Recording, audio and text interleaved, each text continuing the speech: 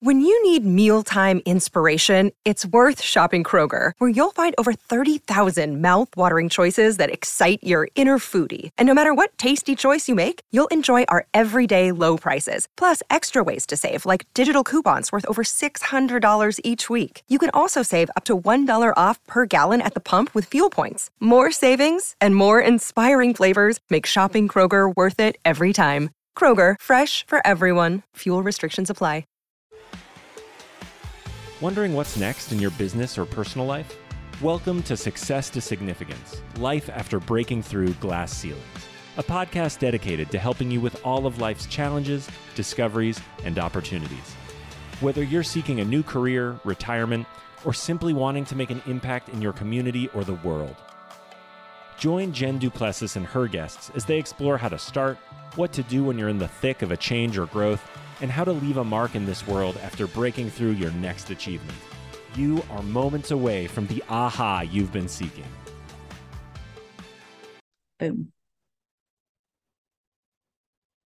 Okay, welcome back to this episode. I am delighted, and I will tell you all, this has been a challenge for both me and my guest today, because fourth time or third time, maybe we're in the fifth time is a charm in getting ourselves together and having the technology to be able to do it. So without further ado, I want to introduce you to Michelle Nedelec, and let me just tell you a little bit about her in her brief bio here, and then we're going to dig into some real exciting things that I'm going to be asking her today. And I bet you haven't been asked some of these questions before, Michelle, but she is the founder. She, along with Brad Mooney, are the founders of Awareness Strategies Incorporated. They've dedicated their careers to helping entrepreneurs become millionaires, which I want to find out, how do you do that? Because everyone wants to know that, how that happens. But in doing so, by helping entrepreneurs implement the right systems, and I know we're going to be talking about that a little bit more, gain the financial freedom, but also the time and creative freedom that they have sought after when they started their companies, which is so in alignment with what I do.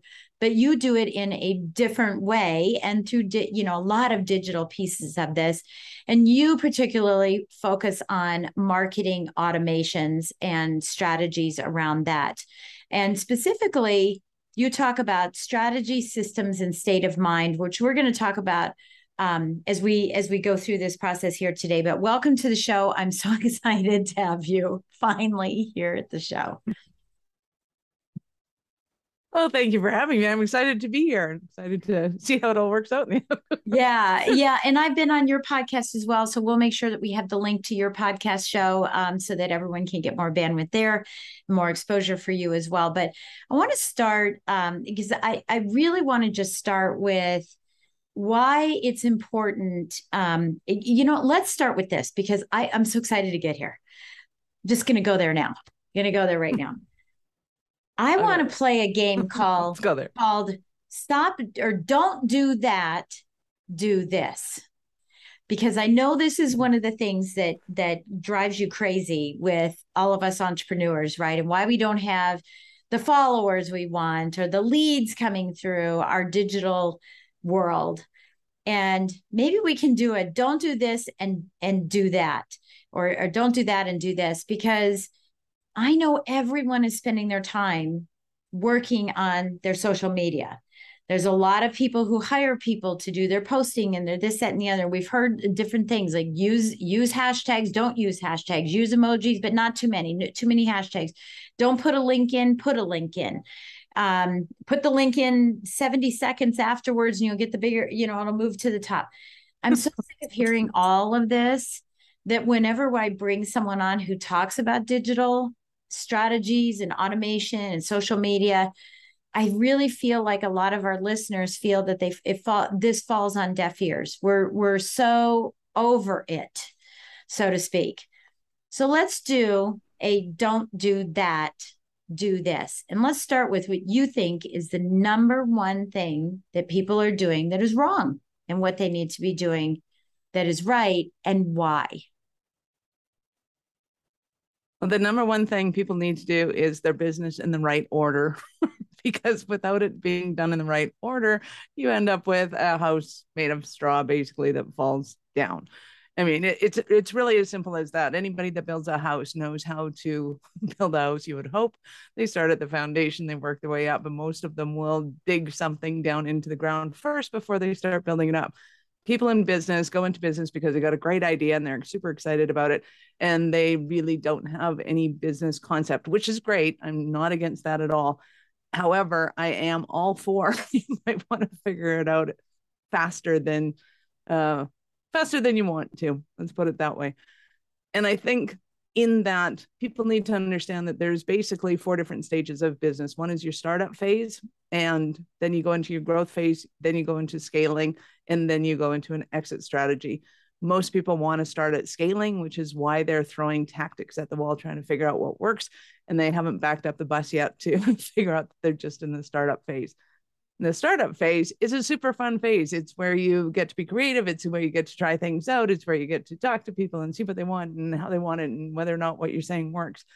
All that kind of crazy fun stuff. But it can also get really frustrating when the things that you're putting out there aren't hitting their mark. And that becomes the frustrating part. And people are going, well, let's just go to Facebook ads then. I hear a lot of people making a lot of money in Facebook ads. It's like, yes, they can, but they're usually in the scaling phase of their business at that point. And I'll tell you why in a little bit. So being able to look at your business, and let's assume that you're not in that $1 million mark yet, which to me is saying that you're not really in the growth phase yet. If you're approaching $1 million, you might be, depending on your business structure and how it's set up. So in the startup phase, what you really want to do is absolutely nail down, and you've heard this 1,000,001 times before, is nail down your avatar. Who is your client and what pain points do you solve for them? And the problem with it is most people are, one, afraid to talk to either their clients, they're afraid to talk to the market, they're afraid to talk to their past clients, and they don't go out and do a little bit of market research to find out, what am I really selling you? What did you really get out of the things that I did for you? And it's especially difficult if somebody's selling a widget or a game or something that you're going, well, I'm selling you the game. Well, that may or may not be true. And we've seen it all in a lot of advertising, especially in the bigger advertising, right? Nike doesn't sell runners. They sell a lifestyle of action and just doing it. Mm-hmm. And to be able to really wrap your head around that, I'm not buying a runner. I particularly don't care. You can line 6 of them up in front of me. I can put one on. If it fits, great. Life is grand. If I pick one over the other, there's a reason for it. And that's the reason you want to know. So coming back into businesses, one, we have to, in some sense, focus on the clients and what they want and understand the problem that you're solving.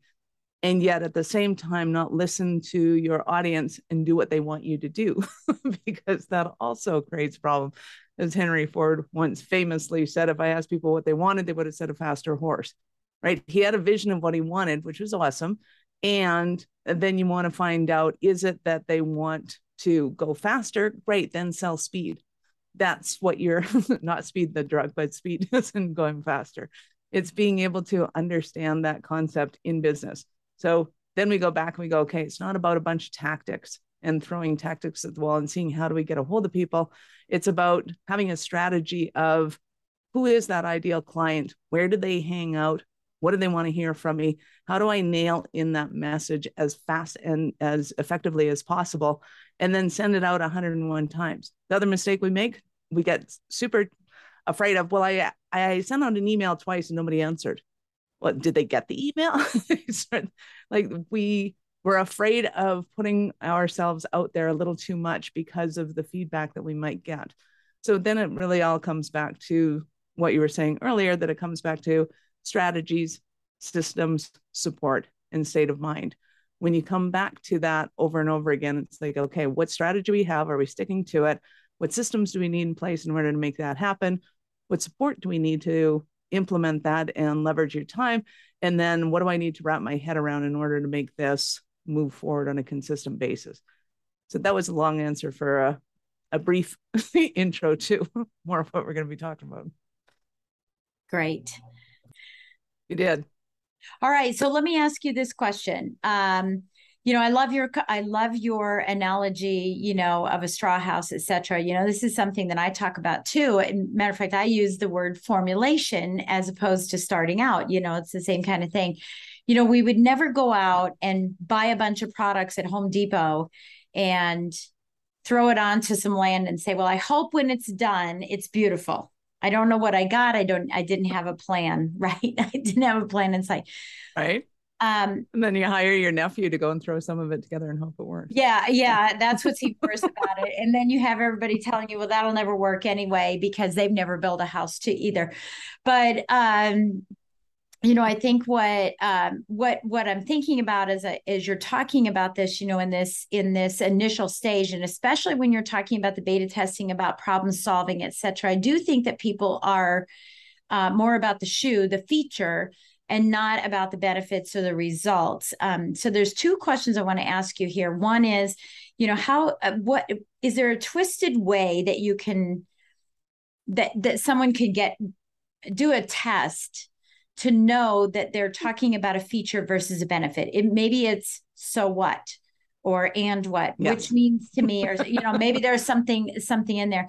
And the second thing, and I learned this lesson too, is having been in the mortgage business for it'll be 40 years in March that I'm technically involved in it.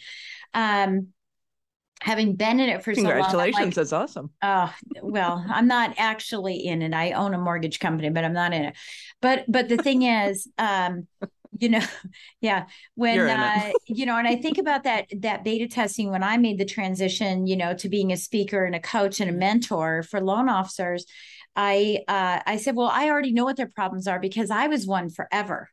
So I already know their problems, but actually it was a mistake of mine because my challenges were different than the people that I was trying to serve. My challenges were high level challenges.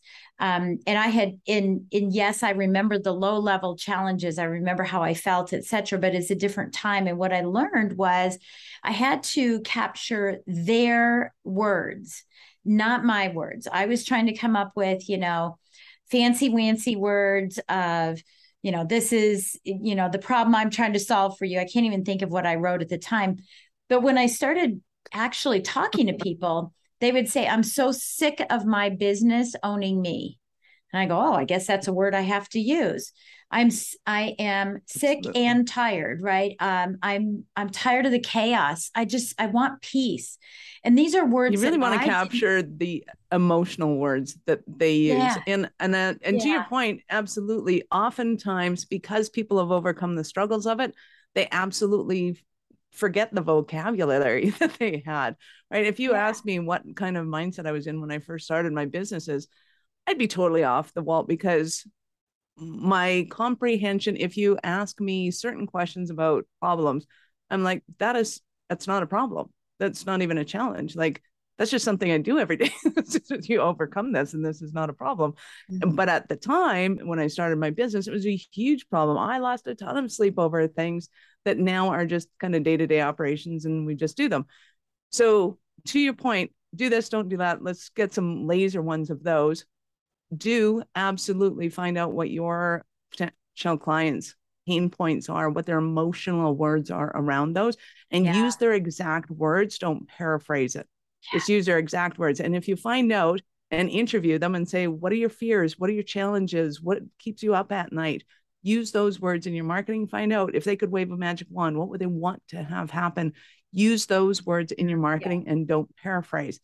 Do absolutely go after your ideal client. They are out there. Find them. Do not do what we call mirror marketing, which is selling to yourself, because you are not your ideal client. You are at least one step up from your ideal client. You at least know how to play the game. They don't. They're, no matter what, it's not you, it's about them. Next thing to do is listen to your clients, but don't expect to do what they tell you to do. Your client is not always right. That's why you want to interview a ton of people to find out what the general consensus is and operate from that premise. When you wake up in the morning, do not read your emails looking for what you need to do that day based on what your clients tell you. Always go set up a strategy, go find a coach, find somebody that's awesome that you can work with, figure out how to strategize your business, and go by that gameplay every single day. It's like you're a football player, a baseball player. You're going by the game plan. You're not going by just random, hey, it's nice out today, I think I'll go and do this. That's a terrible way to run your business. It's a fun way, but it's a terrible way. Right. Second thing is don't listen to your staff. So you hire people. And there's an expression out there that says always hire the best. And I get that that is terrifying when you first start out your business, because you're thinking, I don't have the money to do that. Ask more questions than you spend money. So do this, ask more questions. Don't spend money first, ask questions later. And what that'll do is it'll get you in the consultation of really smart people that you'll figure out stuff, even in the 30-minute conversations that you're having with them that are free, which are awesome. Don't keep doing that, but find the one that you're looking for and figure out and ask them, how do I afford you so that I can continue to getting the money that I need to be able to spend on you? And people that are really good at what they do will know how to do that, so that they're spending money based on not what you're going to make. It's not that kind of a deal, but they know, they have a certainty that you're going to be able to make that kind of money and stick with them. That's their end game. So it's really tempting to hire somebody and train them or get them to learn the system. It's a terrible way to do it. Don't do that. And whatever you do, don't ask your staff what's easiest for them and then run your business off of that. That'll kill you. So that's about 8 of them. I know. Well, and this is all startup, and I know that some of these go into scaling as well and all of that, but really in the startup phase, I think would like to sum that all up is don't think like an employee, right? Don't think like an employee and go to my manager and ask questions and show up and, do what I'm told versus having a strategy, and thinking forward. So I think that's probably the biggest thing is stop thinking like an employee and start thinking like a business owner and make sure you've got those systems in place. So that was the first stage of it. So the second stage was what? I know scaling, but what was the second stage? Growth phase. Doing Second what? one is growth phase, which a lot of entrepreneurs growth. The reason why, the reason why it caught me off guard is that I was looking for another S word. Right. Yeah. I was thinking there was an S word. I will find you another S word for growth. Yeah. Awesome. So the growth phase. So what are some the growth phase is, well, let's kind of define what that is. It's the growth phase is when you figure out what works and you start to hone in on that thing that works and you start to let go of everything else. The problem with that phase from a mindset point of view is that usually the entrepreneurs get bored because they're doing the same thing over and over and over again. And the way I describe it is this: the Rolling Stones have a certain set of songs. I'm aging myself. Pick your favorite band. They have a certain set of songs that they will play over and over and over again because the audience wants them. That's your growth phase. It's that phase where you're singing the same song over and over and over and over and over again. And some people, entrepreneurs, tend to get bored with that. And that's okay, because that's also the phase where you want to put people in place to do the things that you don't like to do. And that's when you discover what you don't really like to do. So if you're doing something that's totally busy and not productive to the profitability of the business, you don't necessarily want to get rid of that so much as you want to focus on, okay, but who do I need in place to be able to do the thing that is making the money, to sell the thing that is profitable, to be able to hone in on that one product, that service, and be able to take it out to market effectively. And in some cases, some entrepreneurs really should sell their business at that point, and they just don't have the wherewithal to do it because they're like, who would buy this? A lot of people would buy that because you finally got through the mumble jumble and got to the thing that actually sells and makes money. A lot of people will buy your business at that point. Yeah. So it's super important at that phase that you're focused in on.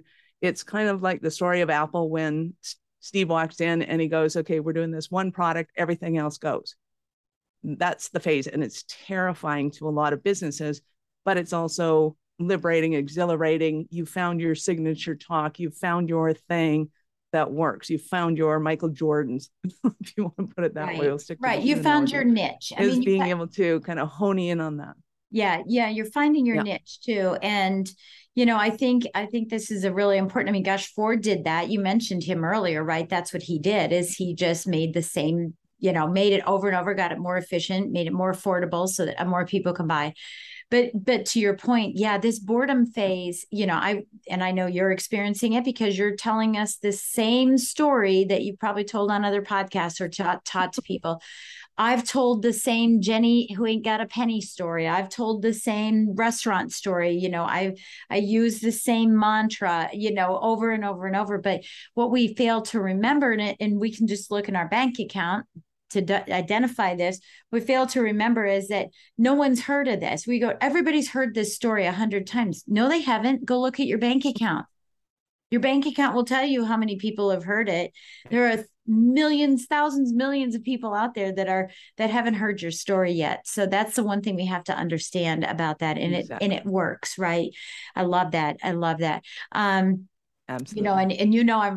This is where I'm a proponent of, build your team, build a world-class team, make sure that they're better than you at everything that you're doing. Not okay, not just a little better, but really, really good. They're a rock star. They can play their instrument better than anybody else can. I love that. Okay, so let's talk about scaling. Let's talk what happens when we get to scaling and what people do and don't do to scale. Because there's I scaled, I retracted. I scaled, I retracted. I scaled, I retracted. There's this constant back and forth, and they can't seem to get past that, point where they could sell if that's what they wanted to do. Yeah. And scaling is all about replacing yourself. So it's that point, once you've got that message, you've got that signature program, now you have to put the people in place in order to be able to stabilize that growth. So you want to be able to, then you're hiring the best salespeople. You're spending a lot of money on them. Right. And that's okay because they're bringing in a lot of money. You're hiring the best tech teams, the best accountants, the best whatevers to be able to do that. And you are consciously removing yourself from the business completely so that somebody else can come in and just buy it. But the scaling phase is fantastic because it's the phase where you can put $1 out in advertising and get $2 back. And at that phase, and you might be going for the higher ones, it might cost you $10 a lead. It might cost you $100 a lead, but you're making $20 or $200 on it. So it's being able to then, you're throwing money at your problems basically in the scaling phase. But that ability to do so then gives you that kind of hockey curve growth chart because now the experts are doing the thing that they know how to do. And they love doing the same thing over and over and over again really, really well. And that's what you want to do. As soon as you have that system in place that's proven itself, then you get to go to the actuary and go, okay, let's go appraise the business, see how much it's worth, see who wants to buy it and sell it to the top bidder, and life is grand. That way you get the fun part, which is the acquisition of that immediate wealth that you get to then turn around and go, okay, now what do I want to do? And if you're the startup person and doing a thing, you can do fantastic amounts with that because it's exponentially higher than it was when you started the first one. Or even if you just want to go in and buy somebody else's growth business and take it to the scaling point again, you can do that too. Yeah, I love that you said exponential because that's the word I was using. This is where the exponential growth comes in, and it allows for you to take risk to gain exponentially. And I'm not saying to take, silly risk, but it does allow you to take on a little more risk, put a little more money in, a little more skin in the game so that you can have the exponential growth, that you're speaking to. And of course, the hockey stick, I call that the momentum phase, but yeah, that's, definitely where you get that momentum because you're moving, moving things along. What do people do wrong during this phase? That we've defined the phase, but now what are people doing wrong? And I'm going to ask you what you think about this one question because this drives me nuts. Yeah. I just need a mini me. Well, and usually I find that then that question drives me crazy too, is that they're not looking for a mini me at the scaling phase. They're usually looking for a mini me in between the startup phase and the growth phase because they're starting to get beyond a 12-hour day. So they've exasperated themselves, they've exhausted themselves, and now I just need somebody to do things the way I do them, as good as I do them, so that, the world will know who I am. And it's a very kind of, right. I like to say it's kind of an egotistic phase because in all reality, it is an egotistical phase. But when we're doing it, we're just worried about our baby. Our business is our baby, and we love our baby, and we don't want anybody else to drop our baby. And I totally get it. But you need to be able to, just like a new mother, be able to let somebody else take over your baby. And that the biggest problem I find is because people are looking for mini-me's, they're not finding people that are really good at bookkeeping, that are really good at taxes, that are really good at tech, and handing them over to them. Because somebody that's really good at tech can take your baby and knows how to deal with it better than you do, which is great, because then you're going, oh, okay, I think I'm the best at this. You've kind of proven that you're better than me. So it should, in theory, be easier to hand the baby over to them. Sometimes it's not, and that's where the mindset comes. Yeah, and that's absolutely, that's where the mindset and letting go, because, you know, I think this is the law of diminishing return as well, right? Where you have the thought of, hey, I'm perfect at doing this. I'm the best mom, if we're using this, but you know, I'm 100. I can operate at 100%. I can take care of every client that comes to me. I know how to do everything. I can do my bookkeeping. But when you start scaling, when you start making that transition and crossing that gap, right, and you're doing that, you start diminishing your capability because of all the activities that are going on. And what we don't see is I'm actually functioning at 60%, not where I used to function at 100. I'm functioning at 60%. And there are cracks in everything. I'm forgetting to do things, right? All those things are falling through the cracks. And yet we're out there trying to find someone who is perfect. And maybe they aren't perfect, but they're 10%, 20% better than you right now. That later you can bring on the big guns, but right now you need to find someone who can help you be better than who you are right now, and really recognizing that. Then I think, let me just ask you this too, you know, climbing the ladder of success, and I'm not talking about a corporate ladder, I'm talking about the ladder of success. Each rung represents a different revenue, right, for you. Sometimes, unless you're a barrel of monkeys and you've got, you know, 30 feet long, you know, wingspan, the people that help you in the beginning may not be the people that help you in the end as you climb that ladder. Their skill set isn't there. They don't grow with you. Talk about that a little bit, about letting go, because I've heard a lot of people say, yeah, but they've been with me for 15 years, but they're not serving you where you're at or where you want to go now. Absolutely. So there are, I was going to say there are exceptions to that, but it's in a very exceptional way.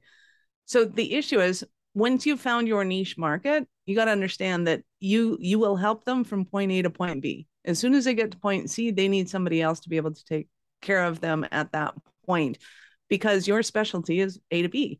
The exact same thing is going on for the people that you're hiring in your company. Their specialty is from point A to point B, and it's not, like, it's just not their specialty in their area of expertise to go into that. I was going to say the exception to that is somebody that has found, say, an executive assistant, but they've run 3 businesses before, and they find this executive assistant that can then help them to start their 4th and their 5th.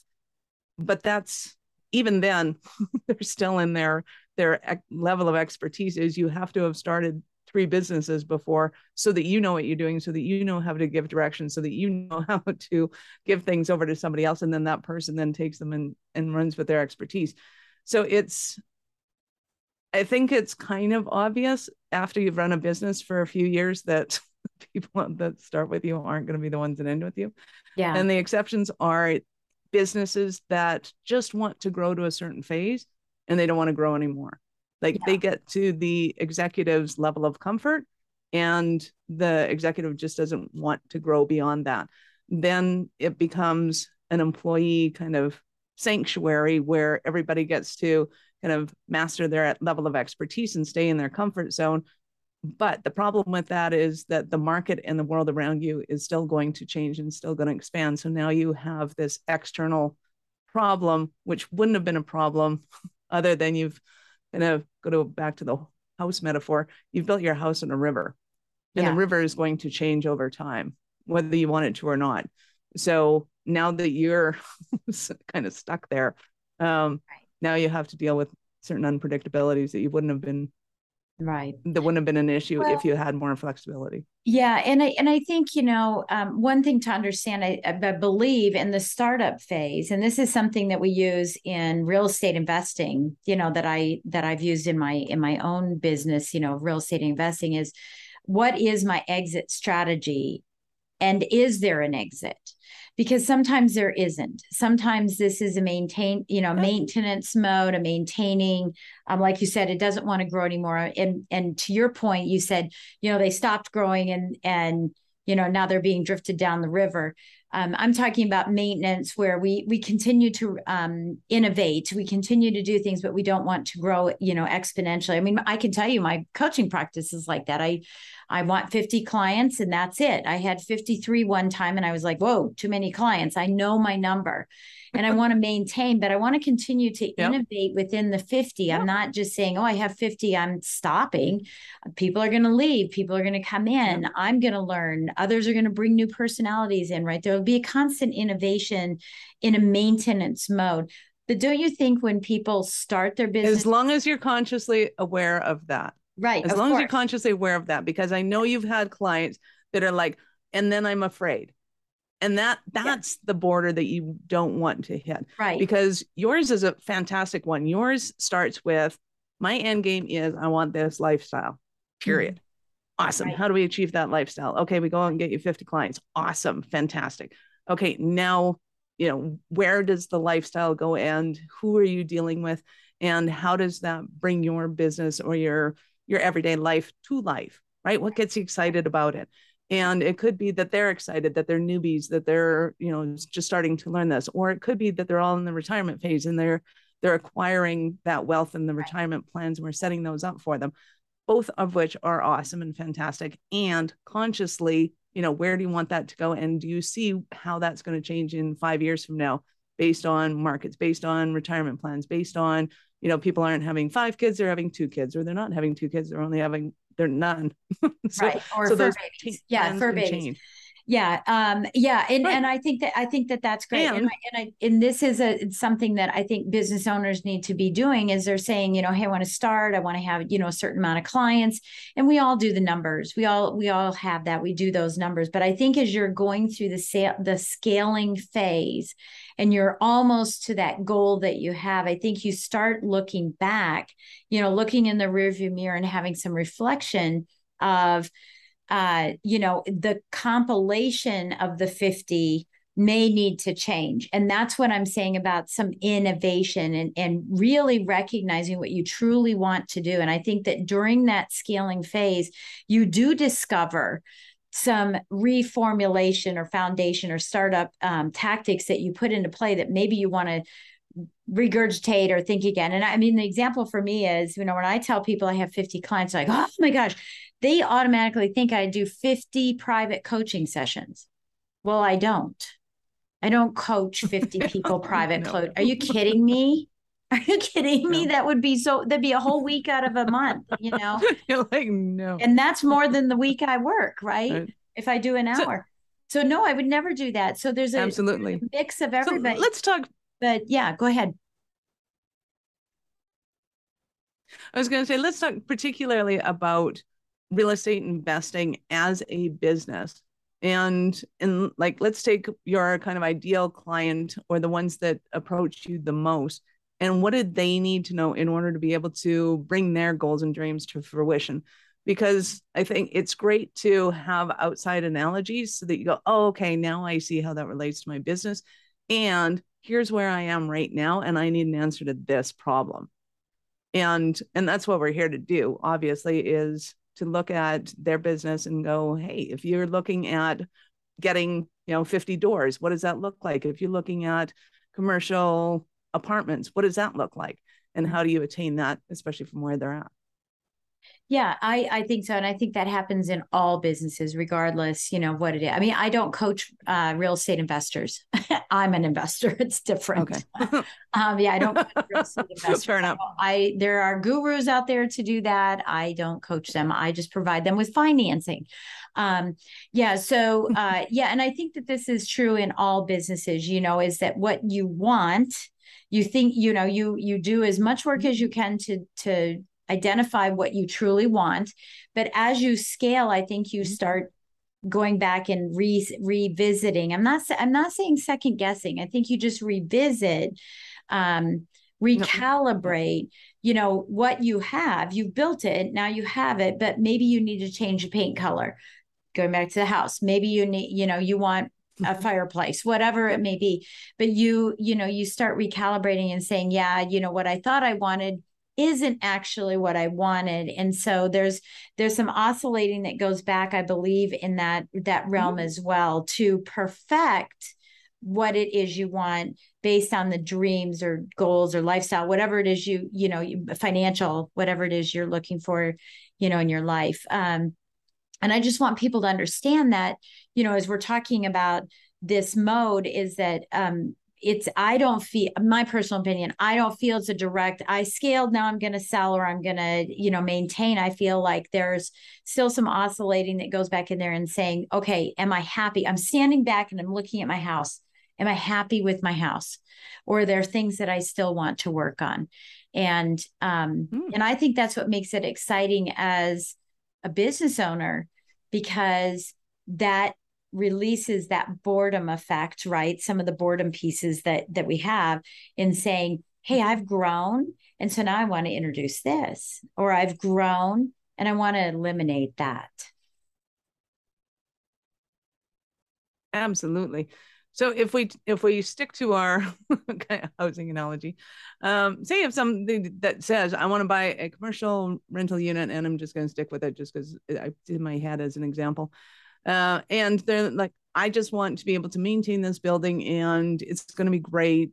It's going to give me residual income forever. That's going to be fantastic. Yeah. And then you get to that point, you achieve that goal, and awesome. And I think it's important when you achieve any goal to be able to revisit it, because we used to teach people how to set goals and achieve them. They go, oh, I want a boat, and I want a cabin on the lake, and I want this and I want that. And then they realize, I hate the cabin on the lake. The boat is way too much. I'd rather rent a bigger one. Right. It's a destination. It's just not what you want, which is totally cool. Yeah. And that's fine. That's totally fine. There's no way you would have known that unless you got there and did the thing. But as I always say, is whatever happens, walk, don't run. Yeah. So if you don't like the cabin, great. Walk away from it. Don't run away from it. What do you have to do? What's scaring you about this? What's freaking you out about it? And figure that out and decide consciously where you want to go from there, and how do you build that out?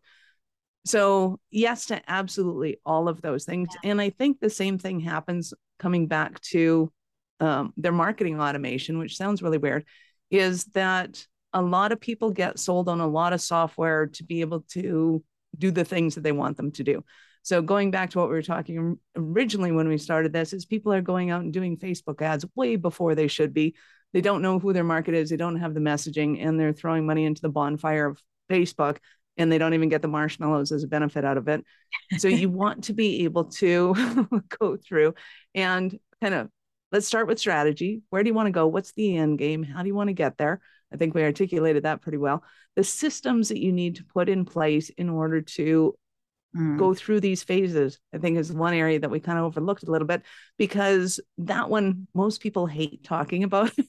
They don't like having to take the ideas out of their head and put them onto paper and or video and or whatever.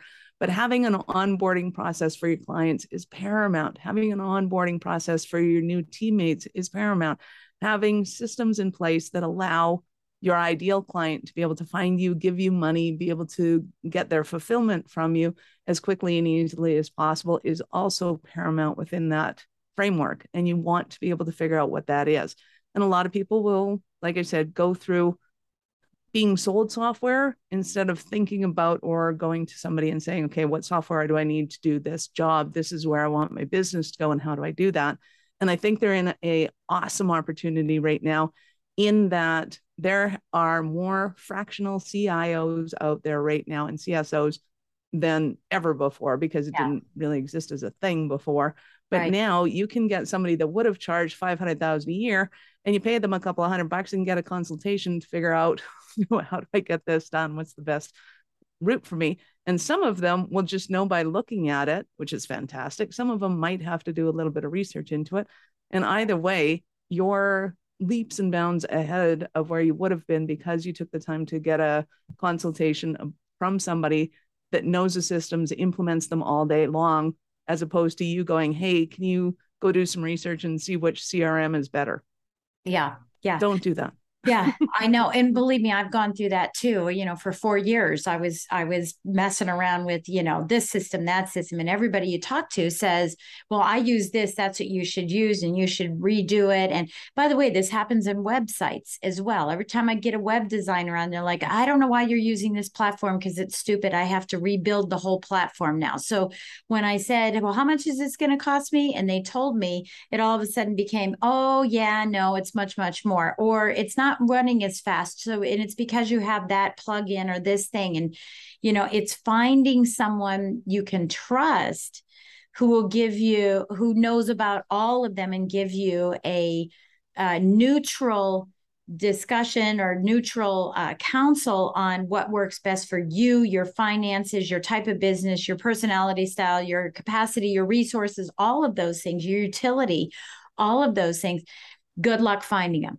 Good luck finding them. That's the biggest, I think, challenge, out in the market. So, and I mean, it's just really Absolutely. a tough thing. And that's why that's why I'm bringing you on here, because I know that you have some knowledge around that and you're not, tethered to any specific anything that says, this is how you're going to have to do it. So, and there's so much more we could talk about, but our time is running out.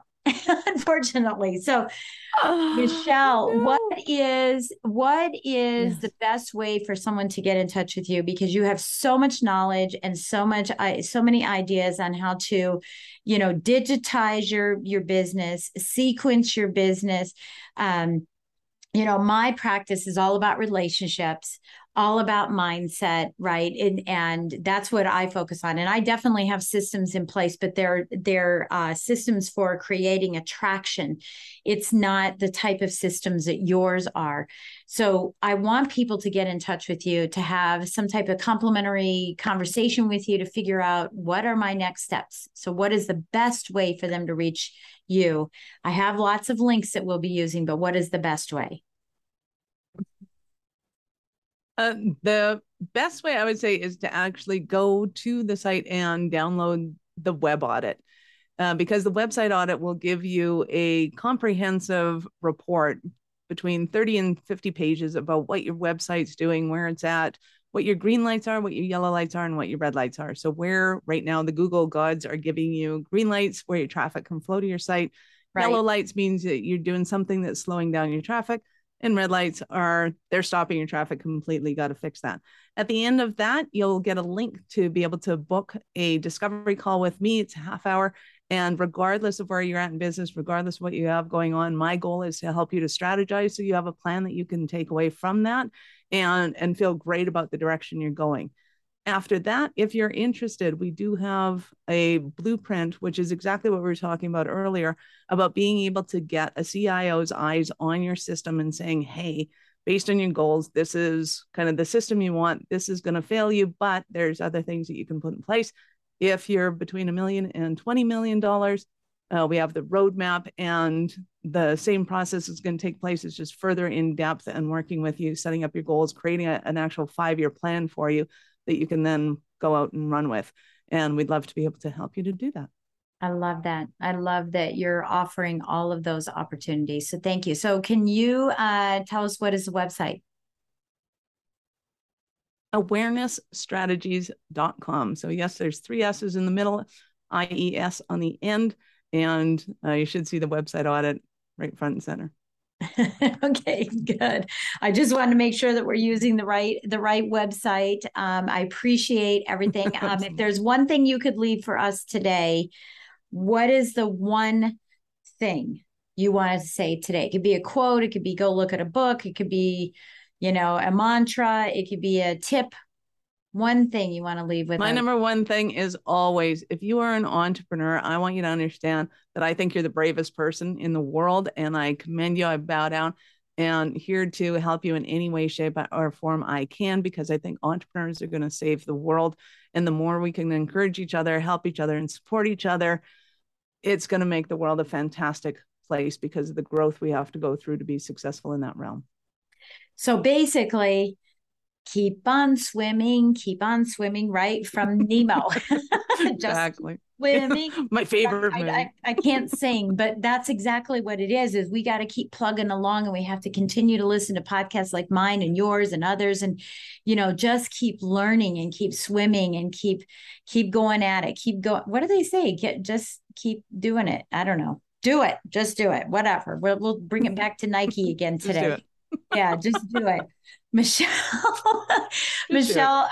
we've had many conversations that had nothing to do with anything, but it's just been a pleasure getting to know you. I hope that you're going to be, part of my world for years to come. And I really appreciate all this insight and all this good information that you've provided to our listeners today. So thank you so much for being here. Well, thank you so much for having me. I appreciate it. It was a lot of fun. Absolutely. So everyone, thank you again for listening in today. And don't forget to click on the subscribe button. Don't just listen once, subscribe, listen to what we're talking about every single week, and go to YouTube. We have the link in the notes below. Go to YouTube, my new YouTube channel, subscribe there as well, because you're going to find out we don't have as many followers as we'd like to, which Michelle's going to probably talk to me about. But the more that you come there, the better that we are. So I appreciate you listening, and we'll catch you next time. You've been listening to Success to Significance with Jen Duplessis, the #1 podcast for people wanting to give more value and make an impact. Loved this episode? Be sure to subscribe right now at www.jenduplessis.com/S2S for more stories, strategies, and thoughts to help you gain significance and success. And if you like what we're doing, don't forget to give us a rating and review so we can continue to bring you the best content possible. Join us next week for another breakthrough episode. Thank you for listening.